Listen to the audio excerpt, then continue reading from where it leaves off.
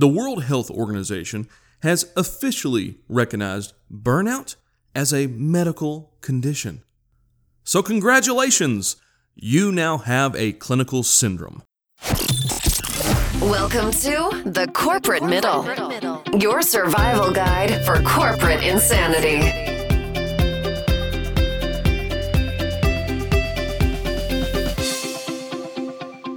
Welcome to The Corporate Middle. I'm your host, Donald Metter. Well, it's finally happened. Burnout is a real thing. The World Health Organization now thinks this actually is a clinical syndrome. And this should come as no surprise to anyone that has actually held a job. Burnout is a real thing, and it actually will dramatically impact your life in a lot of really terrible ways. So let's actually go through some of the symptoms that the WHO has said is part of burnout. Feelings of energy depletion or exhaustion, increased mental distance from one's job, or feelings of negativism or cynicism related to one's job, reduced professional efficacy. Now, does any of that sound familiar?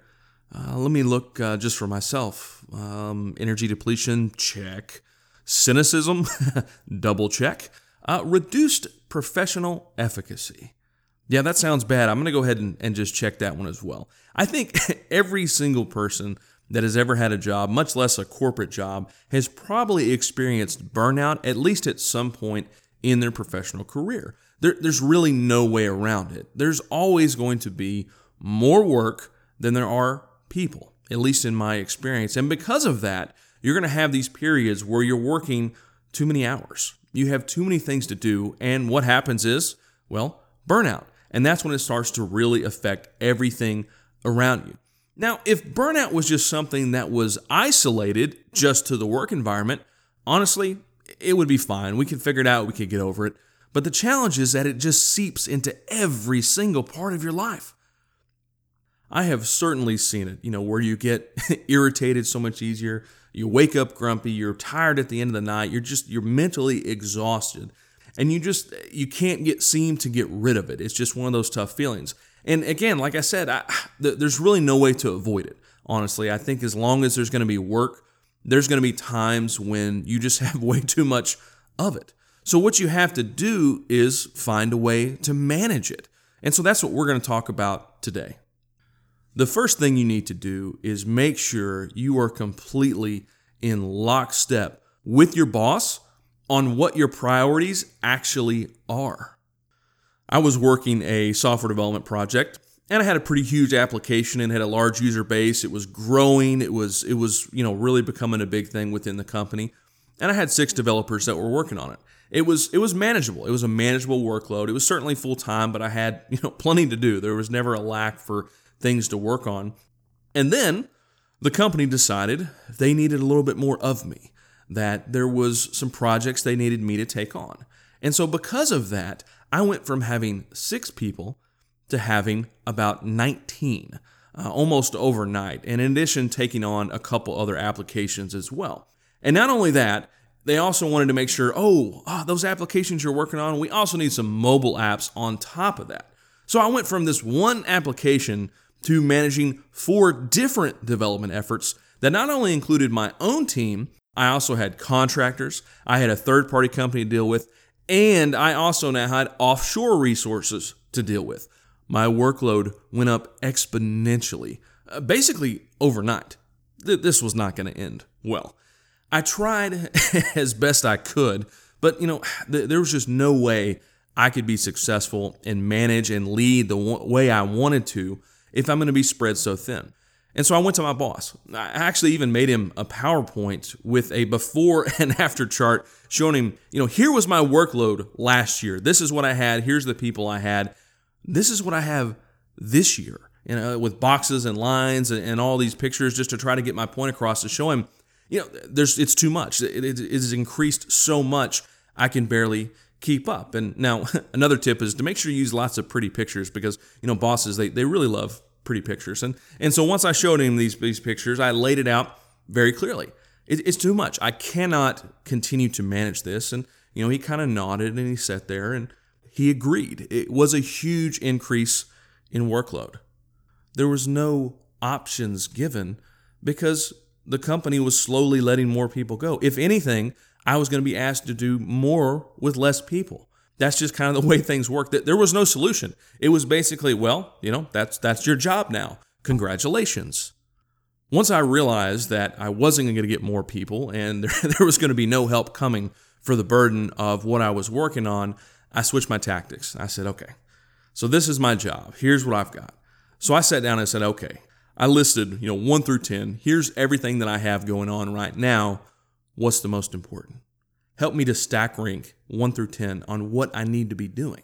Where do I need to be focusing my time? And thankfully, I had a pretty good relationship with my boss. He was willing to do that to help me walk through. I didn't get the generic, well, they're all the number one priority, which is, a lot of times what you hear, unfortunately. But, if you can have the opportunity to actually sit through and understand, and sometimes you can get this by inference.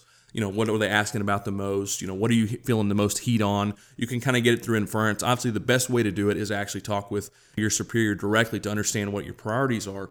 And so we did that. We looked through what the priorities were. I even went so far as to say, okay, if this is my number one priority, this is where I should be spending my most time, right? So I should be spending at least 30% of my time on this project. Do you agree? And of course, he said, yes. I said, okay. Well, that leaves 70% less. And so what I did is I actually divvied up the percentage of my time that should be spent on each project.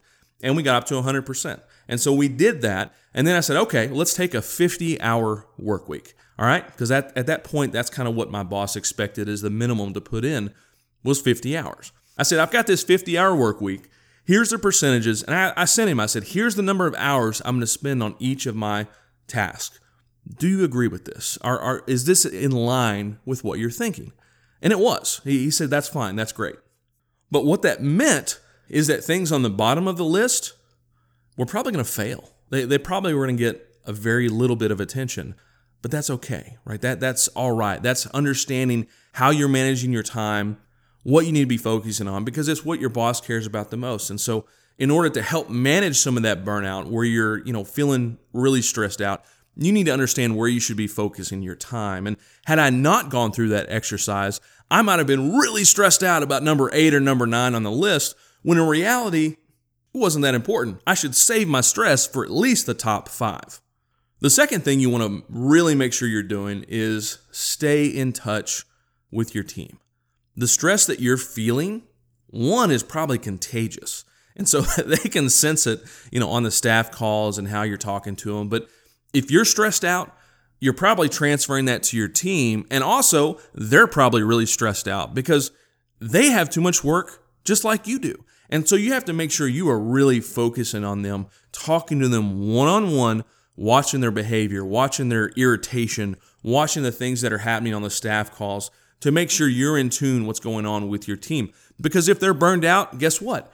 You're all going to fail, right? If they are burned out, it's not going to end well. They're going to be irritated. They're looking for other jobs, all that type of stuff. And so you've got to stay in lockstep. And you do that by having conversations. Make sure you're having those one-on-one interactions with your team about their workload. Just like we talked about, you should be having the same priority discussion. Make sure they know what they should be stressed about. Make sure they know what they need to be working on so they understand where they should be focusing their time.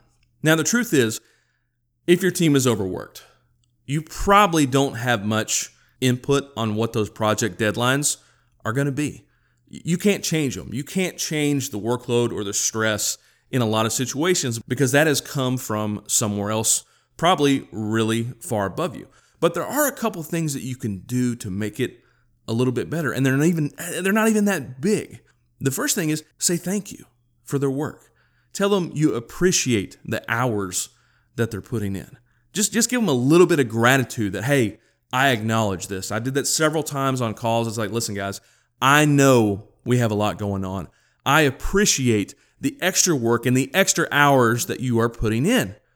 It seems trivial, but you're going to be shocked at the number of people that just do not do this. Study after study after study shows that just giving a little bit of appreciation to your team for their hard work goes a long way in, one, helping avoid burnout, but in two, actually helping the team come together and actually work harder. You're going to get more output. In addition to that, there's little things that you can do just to help them out So they feel a little bit better. And here's an easy one you can do. When you've had a rough week, a lot of crazy stuff are going on, let them go home an hour early on Friday. Yeah, that's it. Just an hour early. Say, hey guys, it's been a long week. I appreciate your effort. Everybody take off an hour early today. Have a great weekend. Again, you are going to be shocked what this little gesture on your part will do to help your team, to help them avoid burnout. Oh man, my boss gets it. He understands. He appreciates it. He cares about us. These little things make a huge difference, not only in your team feeling burnout, but even in the output that you're going to get from your team. Focus on staying in touch with them, knowing what's going on. Make those little gestures to help the week just get by a little bit better. The third thing to do, and this may actually be the toughest of everything. You've got to be okay with failing. And for anyone that is at all like me, that is a terrible, terrible word. We do everything we can so that we don't fail. And here I am saying, hey, you just got to be okay with it. But that's kind of the truth, right? If you're burned out, if your team is burned out, if you have more work than you can handle, the odds of failure are pretty high.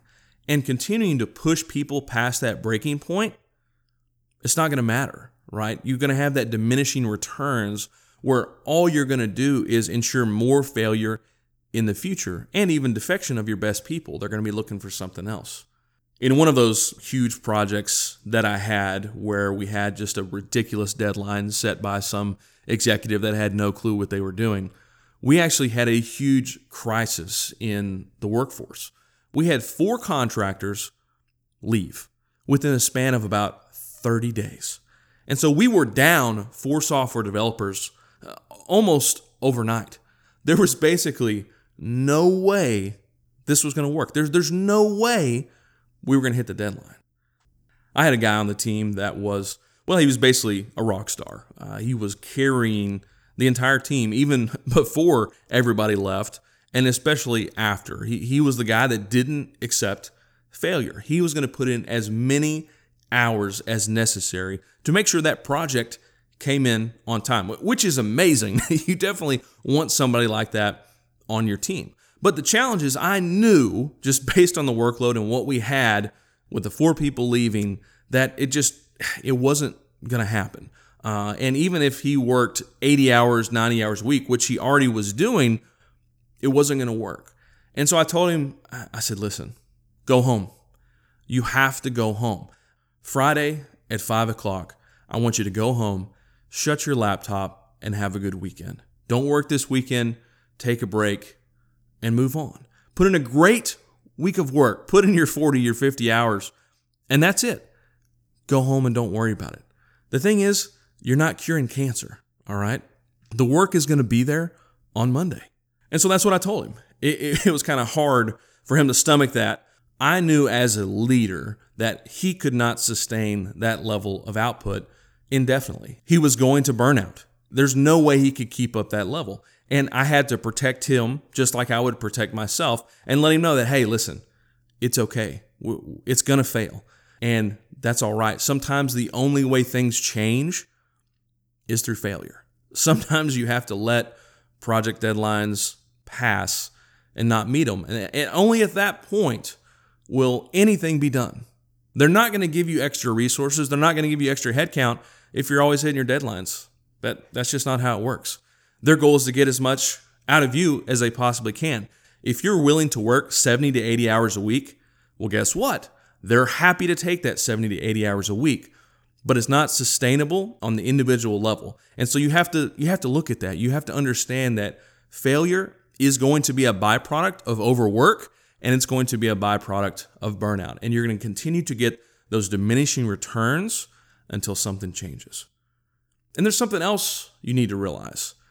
This project, this deadline, whatever you're working on, I'm sure right now you feel it is the most important thing in the world. Your entire career depends on this deadline being hit.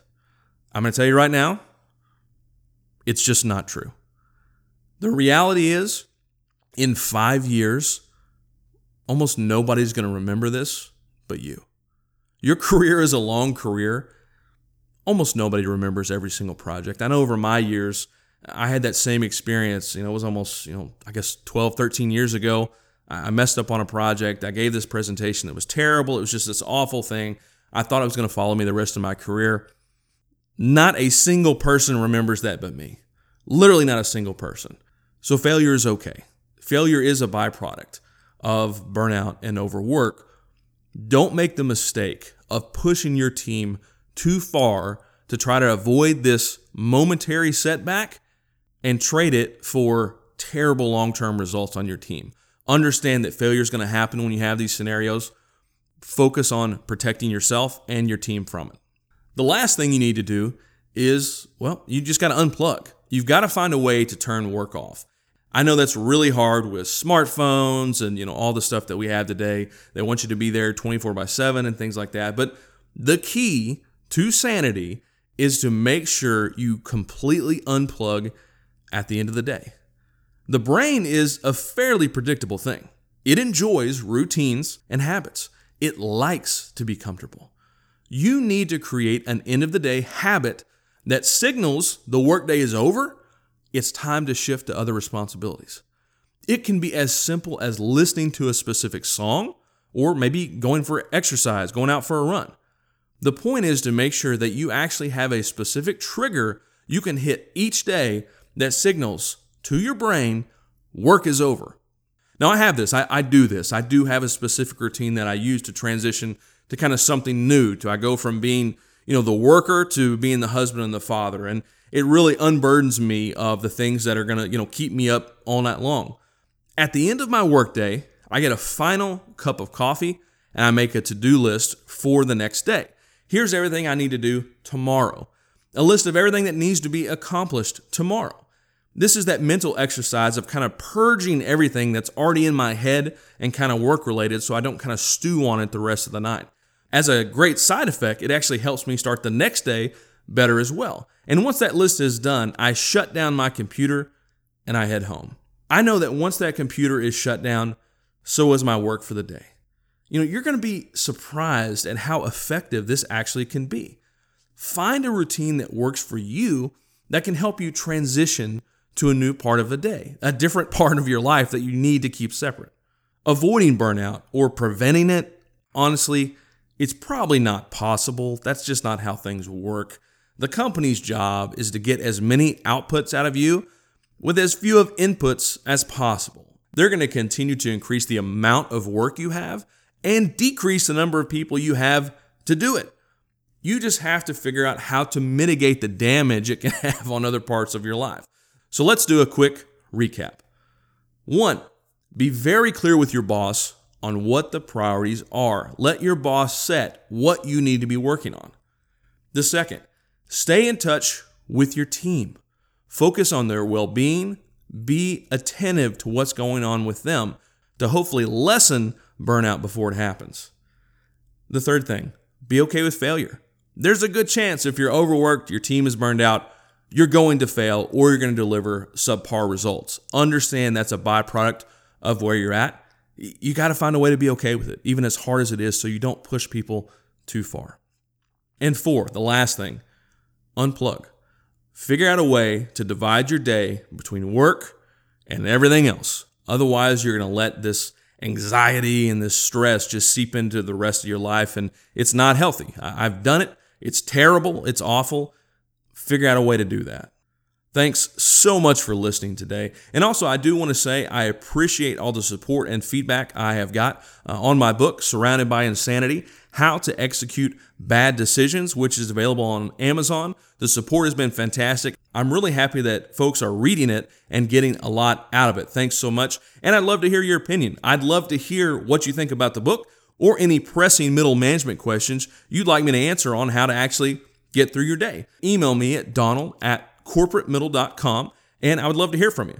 You can also check out the website, thecorporatemiddle.com, and see all these back episodes in the blog and things like that. I look forward to hearing from you. And remember, the reward for good work is just more work. See you next time.